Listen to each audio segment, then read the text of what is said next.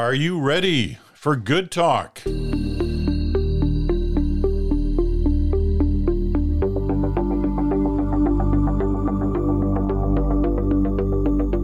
hello there. Welcome to Friday. This is Good Talk on The Bridge. Chantal Hébert, Bruce Anderson are with me. I'm Peter Mansbridge.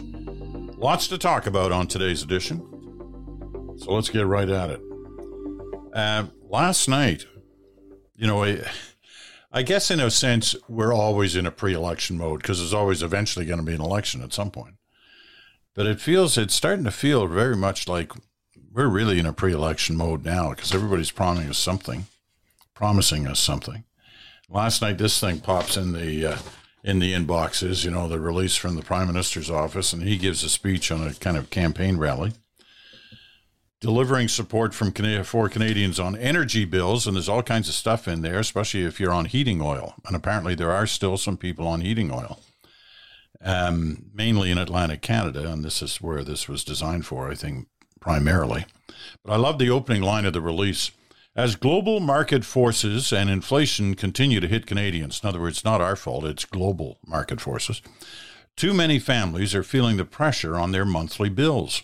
Already, the Government of Canada has taken action on affordable childcare, home retrofits, grocery prices, and more. And we are now taking an ambitious next step with a new energy affordability package. Now, I don't want to sound cynical, and I don't mean to, because those are all technically correct, what is said there. And this latest one impacts on the carbon tax, impacts on heating pumps, the whole bit, and oil, as I said.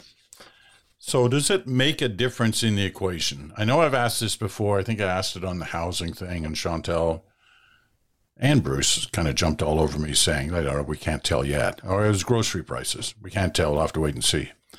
So I don't know about this one, but they are starting to pile up these promises of action. And a lot of this has taken place since the summer. When the polls started to really go the wrong way for the Liberals. Is this going to make a difference, Chantal? This is different. This is not about building more houses or sending you money to help with groceries. This is the Liberal government rolling back a signature policy. And the signature policy is carbon pricing. If you live in Atlantic Canada and your home heating is oil, it's good news. What Mr. Trudeau has done, and I'm going to use the words from the Conservative leader, is axe the carbon tax on heating oil. That is what he did yesterday. There is no dancing around this. If you live somewhere else or you happen to be heating your home with natural gas, you're probably saying, well, don't I have to deal with an affordability issue, and why heating oil? And you're right, when you look at the picture of how Canadians heat their homes, oil heating, what is left of it, is massively concentrated in the Atlantic provinces. But about half of Canadians use natural gas, and they are subject to the same affordability pressures as people who live in Atlantic Canada. Why do I say it's a retreat? Well, because a year ago, the Conservatives presented a motion in the House of Commons calling for exactly that, and the Liberals voted against it. Now, a year ago, I think we were already seeing that inflation, interest rates, and affordability were becoming issues.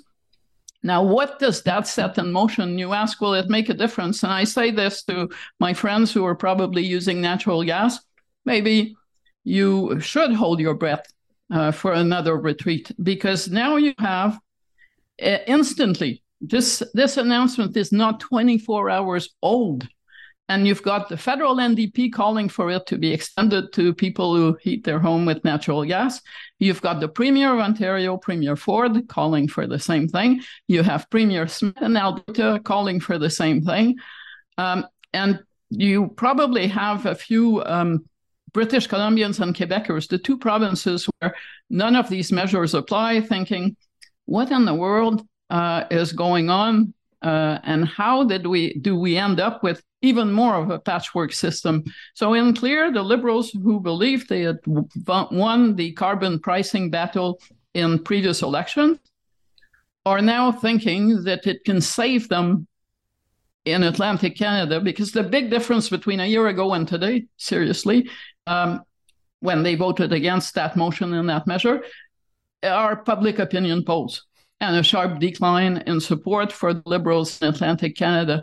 So it was a bit rich yesterday to watch the Prime Minister for a good part of half an hour try to convince serious people who have been following this debate that today was a good day for climate change and that they were doubling down on fighting climate change. I think offering heat pumps, etc., is a good idea. But I also feel that the Prime Minister's words were doing all this because the carbon tax is not having the impact we had hoped on people's consumer habits. Well, that federal fuel charge that was taken away yesterday only kicked in on July 1st in Atlantic Canada. That sounds like a really short time to see if it was working. All right, Bruce. I think there's no question that what the government did yesterday was an act of surrender, conditional surrender perhaps, but they lost the battle to frame the carbon price, especially in Atlantic Canada. They lost it to Pierre Poilievre. They didn't lose it to his predecessors in the Conservative leadership, who were also dead set against it. And the best I think that can be said, no, maybe not the best, but one thing that can be said on a positive side about what the Liberals chose to do yesterday is that over the course just of the last week, you can see some signs of a more ambitious and aggressive defense on the part of the Liberals. I still don't see any evidence that they are mounting an offense or that they have a strategy to grow their support, but they seem to be more preoccupied and active in trying to figure out how to keep it from draining away.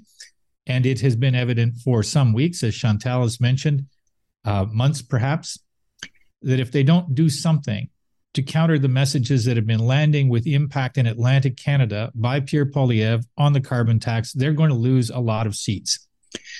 So I don't think there's any question that the political calculus was behind the decision yesterday. And I think that it probably produced a pretty vigorous discussion within the Liberal tent about whether this was the abandonment of the signature plan or rather living to fight another day so that the entire carbon and climate plan of the government isn't lost as a result of losing the next election. I think there's a reasonable argument that could be made and probably was made on that side of the equation within cabinet. Whether it's enough, whether Trudeau is compelling or credible or not is an unknown.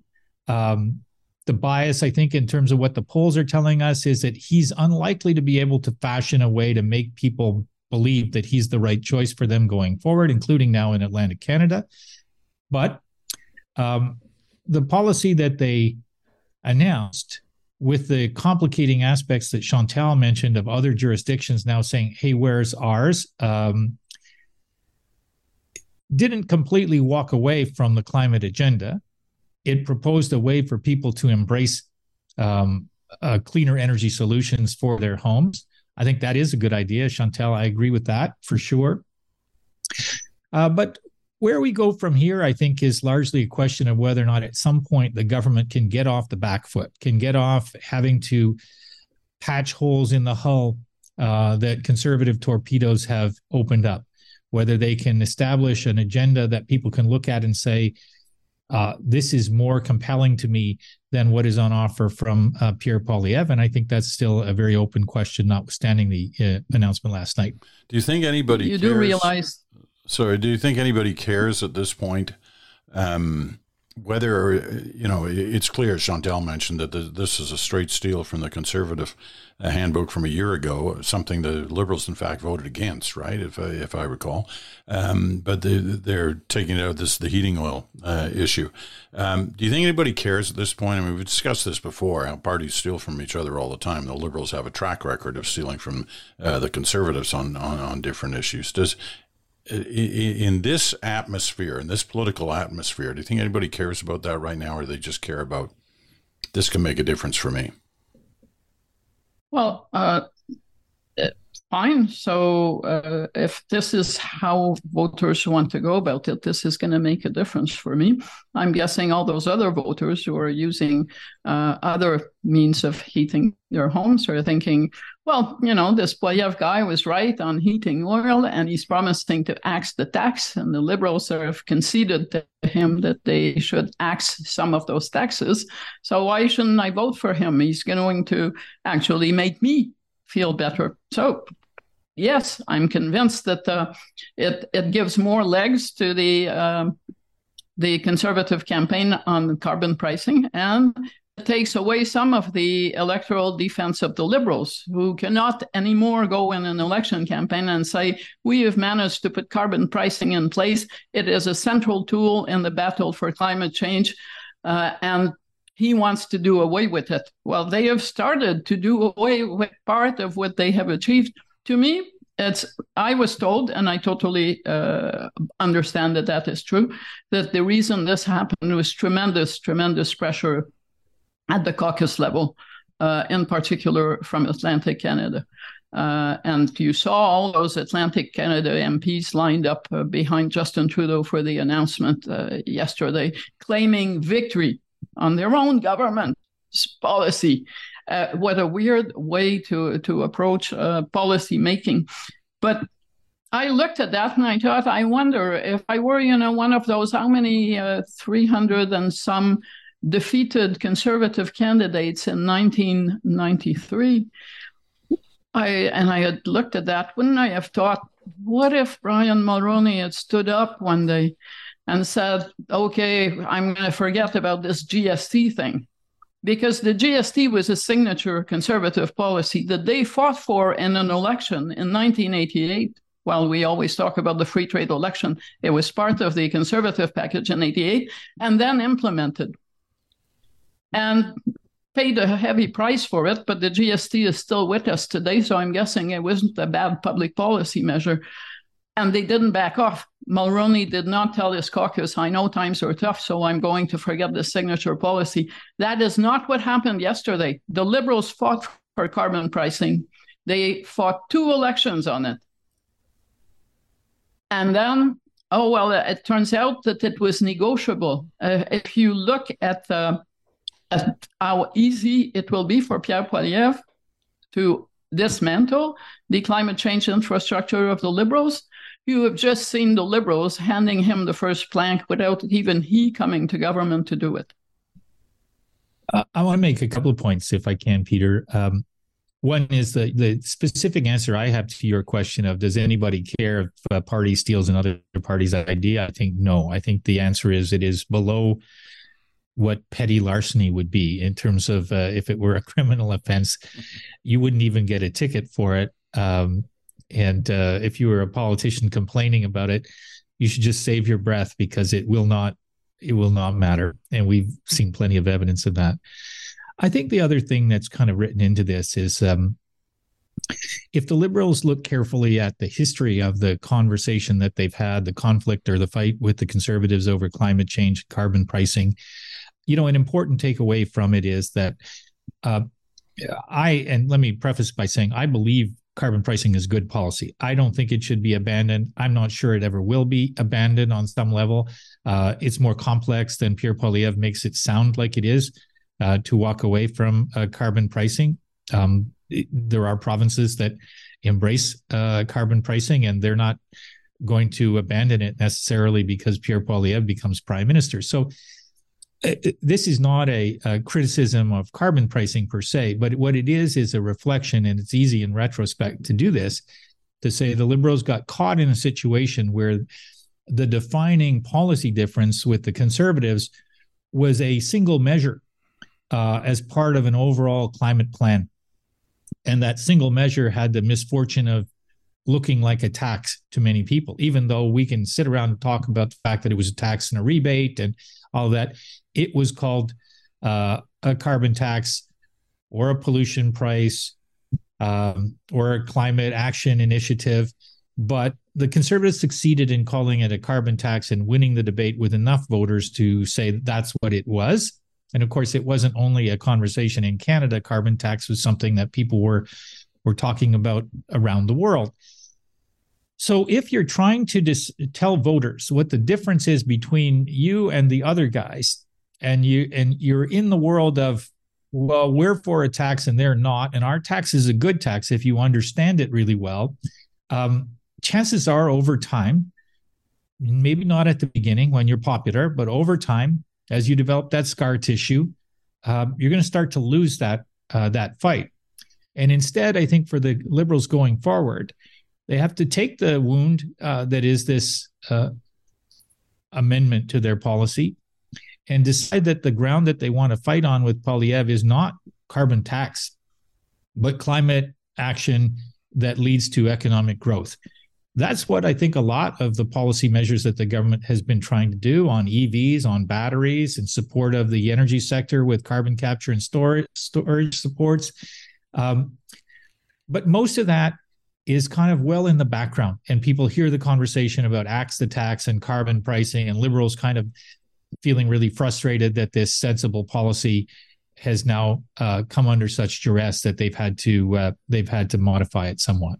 A couple of things. I not noticed that Pierre Poilievre opposed EV expansion policies or subsidies for such changes, or carbon capture, or public money for battery plants. He certainly has not come out in public against any of those, which basically means that all those things are good things. Bruce is right. They're part of the policy package. But there is, at this point, no significant difference on most of those items between the two main parties, which leaves the Liberals, who totally enjoyed an advantage on the doorsteps, as documented by Conservative candidates like Lisa Rigg, who testified that one of the hardest things about campaigning in 2019 was that suddenly people were saying on the doorsteps of the suburbs of Ontario, you're not serious about climate change, and this guy is. Well, it sounded great. It was a great communications idea to say we're going to put a price on pollution. Who would not? But yesterday, they framed it as we are suspending our price on pollution when it comes to heating oil. And then you think, people, can you get off your talking points and talk about carbon tax? Use the vocabulary of the Conservatives when you're suspending it. Don't tell people, we've been telling you we're going to put a price on pollution. Well, it didn't really matter in the case of heating oil. We probably shouldn't have. I think they have undermined their entire climate change platform. And I know there's going to be pushback on me saying that. But I looked at the government yesterday and the announcement, and I thought, so here I have a government that is beholden to the NDP for survival in the House of Commons, and that is allowing Pierre Poilievre to pull its strings on major policies that are part of its legacy on the electoral front, which begs the question, well, what do the Liberals lead on anymore? How do they recapture the initiative? You know, a couple of weeks ago, we talked about pharmacare and the big NDP ask on this. I didn't think that the Liberals would ever contemplate saying yes. Well, I watched what they announced yesterday, and I thought maybe I should review that. Maybe they'll say yes to anything at this point. Peter, having said that, and before we leave this subject, what do you think then the odds are that they're going to, move the tax off of natural gas? Do you think the odds are good at that? I mean, if you're backing off on your whole policy, why stop at oil?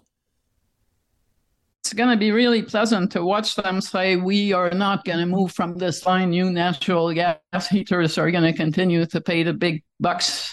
Very, very nice position to be arguing from, considering that natural gas heating is really a big deal in places like Ontario that happen to matter in an election campaign. I think the math is... Yeah, here's what I think. If the next election were to be, and I don't think it will be, an election decided on the basis of climate policies, I don't think the Liberals would win. And I don't think they would win that. And this is a very hypothetical because no election is a one-issue election. But because Chantal mentioned the point about Lisa Raitt and Conservative candidates saying it was materially bad for them, unhelpful for them not to have a comprehensive policy in the past. My point is only to concur with her that Pierre Poilievre has been so silent on all of the other climate measures where, you could have, if you just looked at his base, said, well, they would want him to oppose these subsidies for investment in e-vehicles and the battery manufacturing industry. They would want him to oppose more of the measures that he has been acquiescing to, but doing it quietly because he doesn't really want his base to be aware that he's become green Pierre Poilievre. But because what he has done is he has de-risked the idea of a climate-oriented election for the Conservative Party, and he's done it quite effectively, and he hasn't been held to account by the Liberals or the NDP or the Green Party for doing that. And I'm not saying that they would win if they tried to do that. I'm saying it has been a path of no resistance for him objectively, and that is another reason why the Conservative Party is so competitive. If it's not an election about climate change, and I don't think it will be, it could well be an election about who cares about the cost of living. And the Liberals have so overwhelming evidence that they are way behind the Conservatives on that more than anything else is why they did what they did yesterday. It wasn't for sure a choice that they would have wanted to embrace in terms of how to solve the cost of living issue. But it is part of a series of measures that they're taking to try to stop bleeding support on the cost of living issue to the Conservatives or to the NDP. And I don't know whether it will help or not, but I do think that's what it was. All right. We're going to leave that as our first segment for this week on Good Talk. And we'll be right back with our second segment right after this.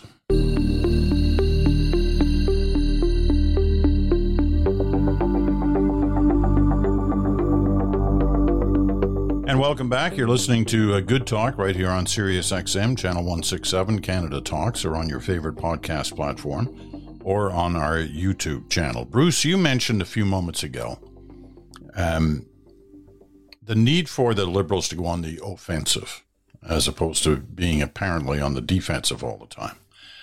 And I'm wondering what is offensive in today's world? What can that didn't sound right? How do you go on the offensive in today's world?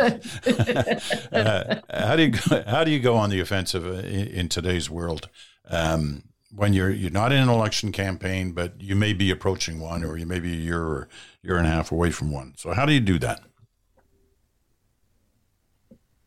Well, I think the key to being on offense is not necessarily about attacking the other party, although that's usually part of it. It's describing something new that people find appealing. It's hard for an incumbent government, and especially hard for an incumbent government that has had the same leader for this length of time, to sound like they've found three great new ideas that they didn't think of before and that nobody saw coming and everybody will automatically be interested in. But all I'm really saying there is it's challenging, but you still have to do it, because the natural force of things is that governments are going to be on the back foot unless they figure out how to get people talking about something new, something different, something promising, something that makes people kind of want to rally around it. I don't think they've got bad ideas on housing. I think they're good ideas, but the housing ideas were in response to a sense of crisis. I don't think that they are wrong to try to push grocery retailers on grocery prices, but that's not going on offense. That's playing defense against that issue. So what is the economy of the next 20 years?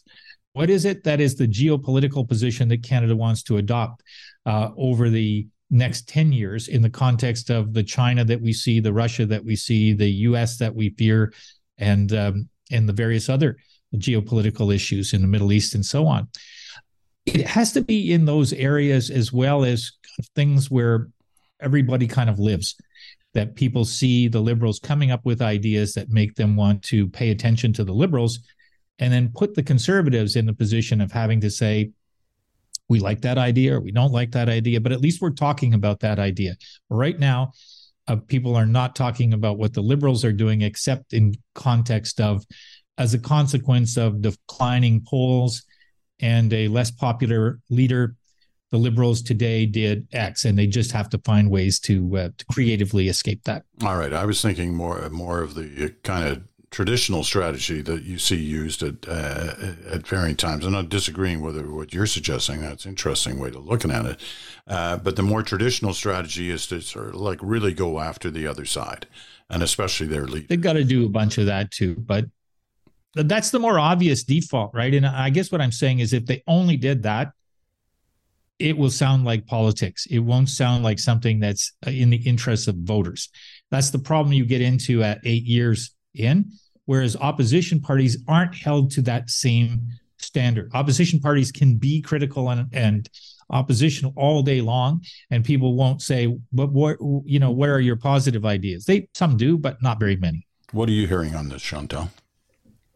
Well, first of all, I was listening to Bruce's very articulate explanation of coming up with something new.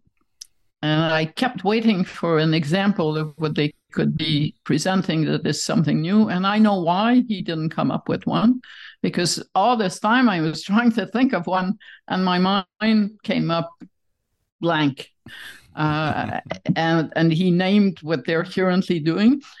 Maybe trying to lead the fight to save the Canada Pension Plan from Alberta's project to go away could be part of it. The problem is that I'm not seeing Pierre Poilievre saying, I'm going to give away the store to Alberta. And he won't ever say that, because Ontario, Alberta, New Brunswick go down the list, would say, wait a minute, we're not going to vote for the guy who's going to plunder the Canadian Pension Plan on behalf of Alberta as our Prime Minister. So easy to say, not easy to do. I understand that the Liberals are sitting on a bunch of ads that are negative in nature and targeted at Pierre Poilievre, and have still not presented any.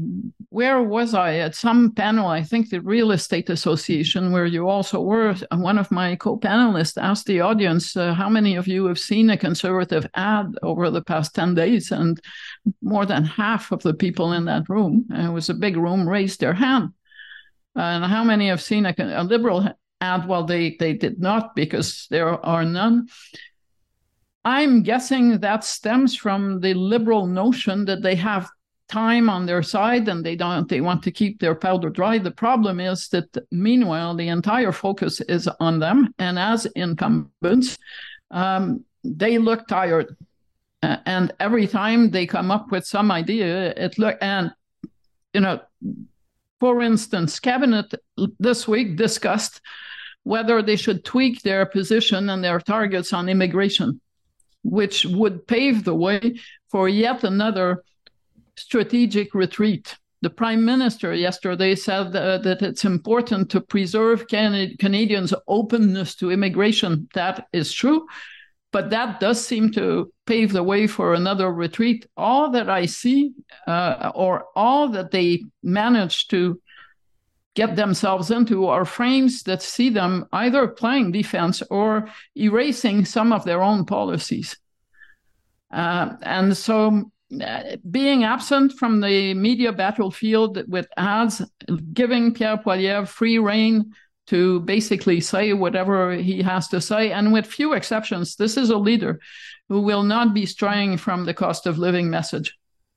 He will, if he has to, for a day or two when Israel-Hamas happens, but he will always bring it back to cost of living. And I don't think they will get him to engage seriously in any other issue that I can think of. It wasn't a perfect week for Pierre Poilievre. In fact, he had. I'm not sure how to describe it. Do you think he was embarrassed that he put forward a motion this week, a bill that got defeated, or did he assume it probably was going to get defeated but wanted to follow through on his original promise? And this was his COVID bill, looking for the government to say it would never do a COVID mandate or anything similar to that on some other, pandemic or what have you, that was to force vaccines on certain elements of the workforce. He lost the vote. Do you think that was that a major setback for Poilievre, or was there more to what happened in that vote than first meets the eye? Bruce, do you want to take a run at that? Whenever in the future you want to ask the question, was Pierre Poilievre embarrassed? Just count me as always a no on that, because I don't think that he has the capacity. He doesn't understand the meaning of the word. No, I think he's born without that little part of whatever our makeup is that allow us to feel that sometimes. And you know what? I think for a lot of politicians, there may be a little less of it than there is for other people. But you have to have a tough skin in that business. Well, it would have been, right? I mean, I think that it could have been and would have been a bad day for Pierre Poilievre, or a bad week, where he basically stood up in Parliament and said, no matter what scenario we can imagine, we would not require people to take a measure that might save millions of lives. Now, that's me putting it that way. Now, conservatives might say, well, that's an exaggeration, or that's that's hyperbolic. So what? Politics sometimes is about that. And certainly what the conservatives say about the carbon price and about the Liberals day in, day out is hyperbolic, often misleading, often littered with untruths. This is true. And so what happened this week was, how much push did the Liberals put on characterizing Poilievre as unsafe for Canadians' health? How much did they try to describe that fundamental difference in the instincts of a populist who just wants to reach out every once in a while to that base of people who are aligned with him because they hate Trudeau and they hate the vaccination and they didn't agree with the COVID measures that the government took? He does that every once in a while, and he does it when he wants to now with impunity almost, because there are some Liberals I know that criticize it, but they're few, and the sound of the noise is low. And so if you're Poilievre, you're going, I'm going to do this, and if people outside my base notice it, they won't like it, but maybe they won't really notice it because the Liberals won't really prosecute it. And I think this is a little bit the part of the question of what does going on offense look like? Going on offense could have been that this week and for several more days. And instead, the Liberals are talking about their climb down on carbon pricing. Of course, part of what happened this week was Pierre Poilievre taking a box and getting rid of something. This was a Bill C-278, for those who care to check what it actually says, was initially Pierre Poilievre's private member's bill. And when he became leader, he passed it on to someone else in caucus. But it was his brainchild, as he insisted on saying. It is very, when you read it, it is very COVID-19 specific. It doesn't say the federal governments of the future will never impose vaccine mandates on anything. It doesn't only cover going to work or in a bank or at the CBC and having to show that you were vaccinated. It also covered travel, as in he disagrees with the notion that people who got on planes and trains during the pandemic had to be vaccinated to get on public transportation of that nature.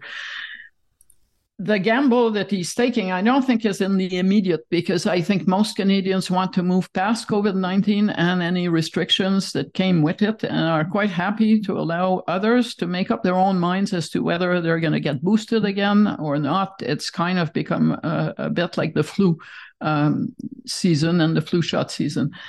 So the gamble is, well, for one, that there will not be a major resurgence of COVID-19 between now and the next election. where fingers will be pointed at Pierre Poilievre to say if he were in government, he would just ride this through and take the debts for what they are, and that there will not be, and I don't wish it on Canada or on any government, including a conservative one, that there will not be another pandemic of another kind, maybe worse, within the next 4 to 6 years, where these words will come back to haunt Pierre Poilievre. That being said, the Conservatives were not the only ones who played politics with this. And I always go back to this great op-ed by Peter Donello, a former advisor to prime ministers of a liberal persuasion, who a week before the last election said, if Justin Trudeau promises vaccine mandates in the campaign that seems to be coming, he's going to win a majority. And what happened within a week? Well, the Liberals decided to push vaccine mandates and called an election. So on this issue, I don't think anyone speaks for angels in the House of Commons of the two main parties. Both of them played this. I am going to assume that if and when Mr. Poilievre becomes prime minister and there is a pandemic, a set of circumstance that I don't wish for, that he will make decisions based on the realities of the moment and not on how the last battle was fought. That is often the case in politics and in government, is it not? No matter who the party is. So, but there is also, though, and Peter, I know you're going to put some data in your Buzz newsletter this weekend, but there is evidence that there is a cost to society of the politicization. I take your point, Chantal, that it's hard to just associate the politicization with one side and not the other.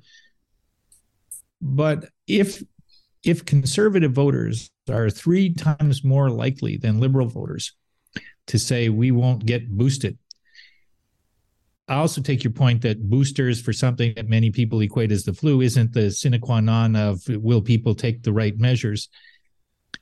We are now in a situation where one part of society, because of politics, has become more unwilling or uncertain about the science and the right behavior, even though the science is the same for everybody, whether you're on the right or the center or the left.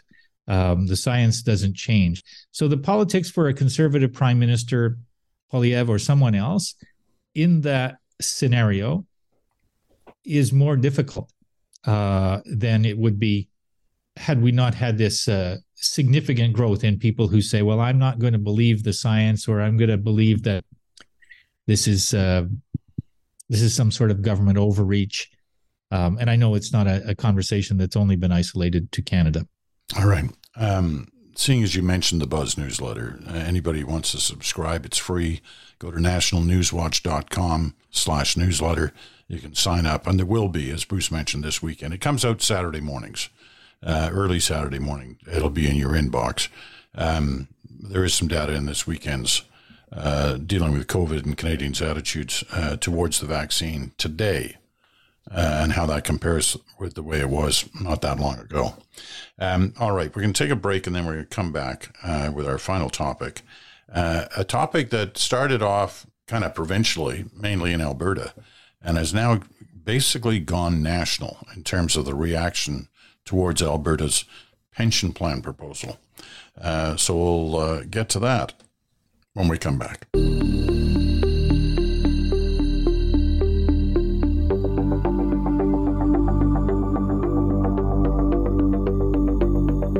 And welcome back. This is the final segment of this week's Good Talk. Chantal Hébert, Bruce Anderson, Peter Mansbridge. We're all here. We're all on deck. And we're talking pensions. Alberta pensions, which none of us get. Danielle Smith wants to change. We've talked about this a number of times, was because it continues to get interesting in terms of the national dialogue on this. Danielle Smith wants to have Alberta's own pension plan. And to fund it, she wants to take a fairly significant chunk out of the Canada pension plan to do it, which would, in many analysts' views, would cripple the Canada Pension Plan, or certainly close to it. This week, again, more province. Correct me if I'm wrong, but I think Scott Moe is the only premier who's actually come out and said he supports Alberta's idea on this. But I think everybody else, and including of late Doug Ford in Ontario, is saying this is a bad idea. We can't do this. The Prime Minister is against it. Pierre Poilievre is against it. But it's still at play, and it's still a discussion point. I get a lot of mail on it, mainly from Albertans, about this idea. So where are we on this story, and what other tensions is it creating as a result of it being a story? Who wants to start? Who's raising their hand first on this one? Chantal's ready. There we go. Okay, Chantal. It's an interesting conversation. Let's settle the first issue. Yes, provinces are totally allowed to bail out the Canada Pension Plan. The way that it was framed, that it was created, allowed for that. So the option is there. I understand that Premier Moe does not oppose Alberta's wish to go on its own. That doesn't mean that he is signing off on the specifics or the dream scenario that the government of Alberta is currently peddling. And what is that dream scenario? And that is where everyone is becoming engaged. The government of Alberta commissioned an independent, quote unquote, study that tells it, notwithstanding the advice of most of the experts who deal in those issues and who are way above my pay grade. But that study says, well, if Alberta leaves, it's entitled to leave with 53%. That's more than half of the money that is in the fund.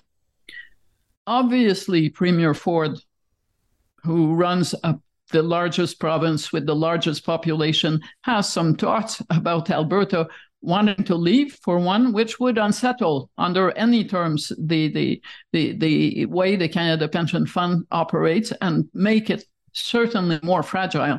But he has clear objections to this number of 53% that obviously will not survive even the first day of a negotiation if Alberta decides to go ahead.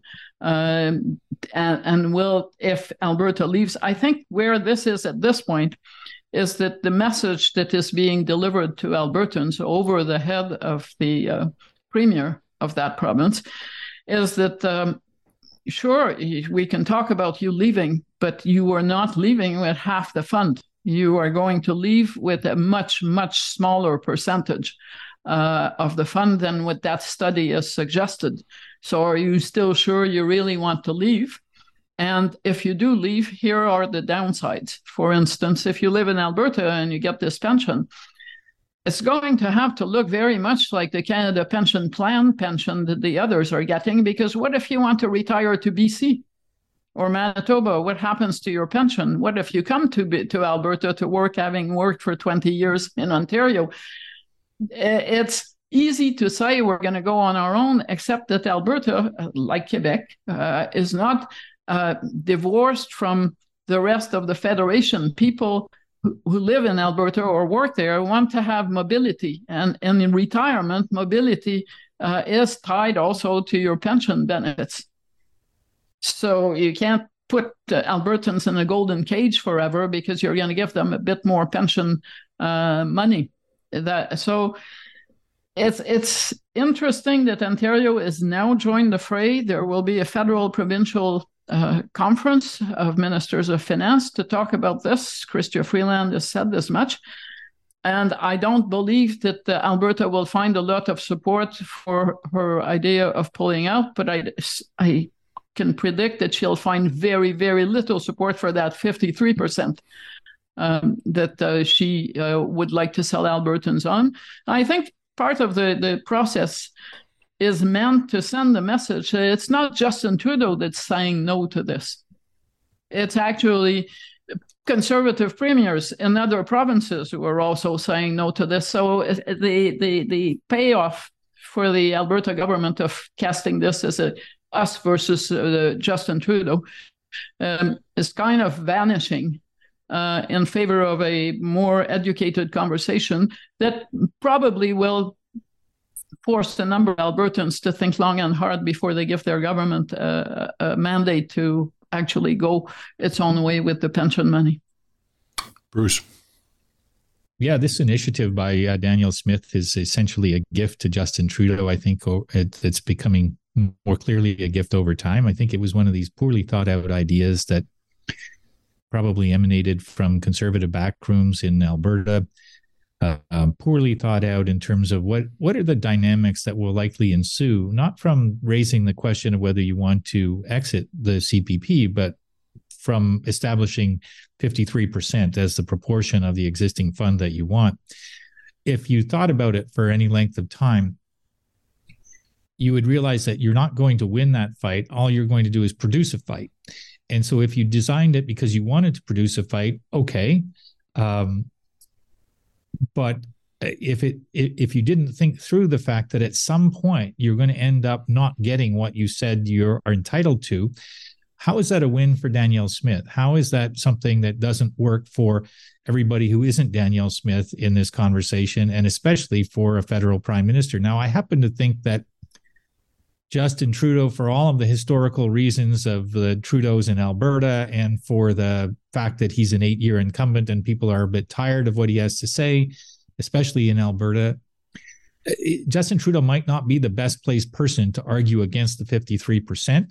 Or to act as the mediator in a discussion or an argument among the provinces about who should get what. The Liberals would probably be better served with somebody else playing that kind of role. But we are where we are. And I think that, my takeaway for the moment is that Trudeau's probably doing the right thing by not getting too energized. I always say innervated, and that's the wrong use of the word. So energized or too sort of hyperbolic about this. Let this issue come to him. The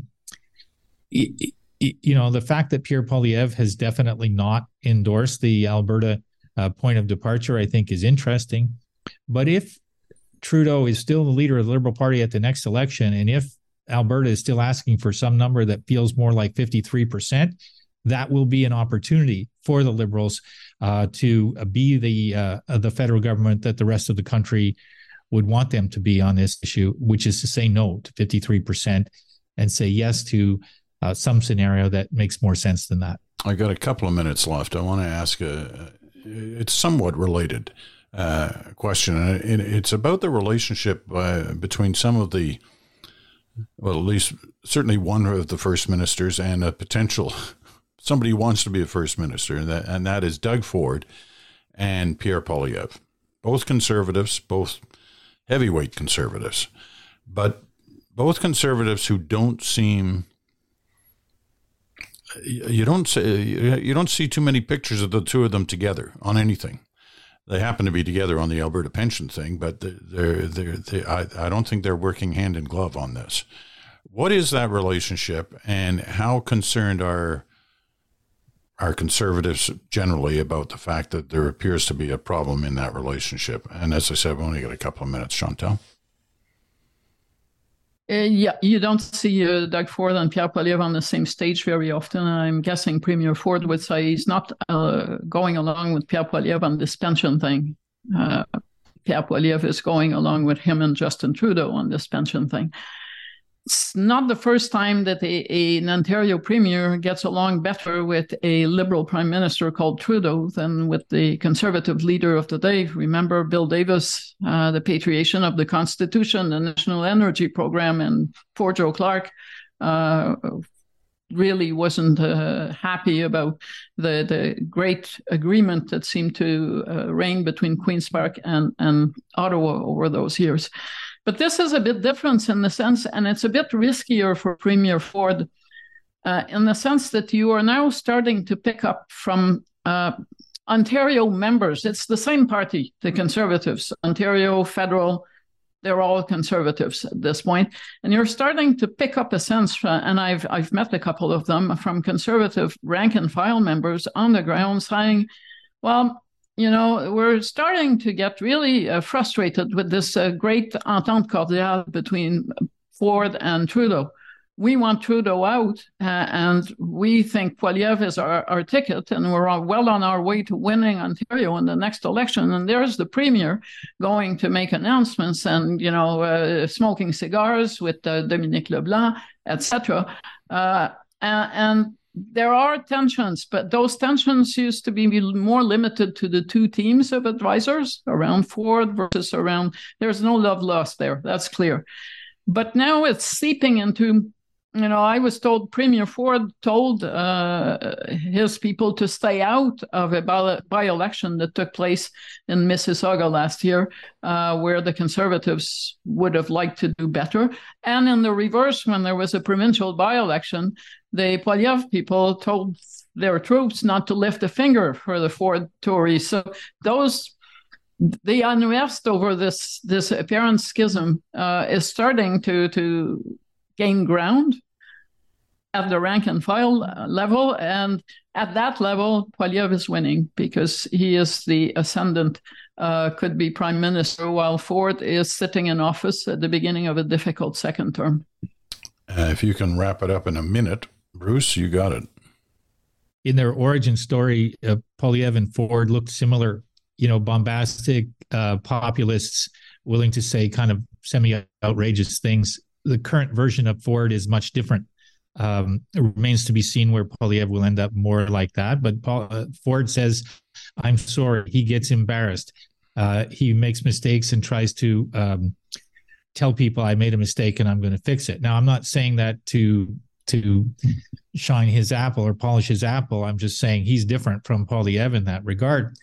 I don't think we know how this is going to play out because I don't think we know what's going to happen in the U.S. election. Give me a Trump and a Republican ascendancy, and I think Poilievre is in a more vulnerable position, especially if Ford is a more centrist conservative premier. Wow. 52 minutes without mentioning the Trump word until the right then. That'll make the last sentence for me. Yeah, that'll make a couple of people happy. He's still having a bad week. He's going to jail. He's going to be in jail. There you go. Anyway, that's it. The definitive word on that subject. Listen, thank you both, Chantal and Bruce. Have a great weekend. And to you out there, have a great weekend as well. Grab the newsletter, nationalnewswatch.com/newsletter. You can get that. And thank you for listening. We'll talk to you again on Monday.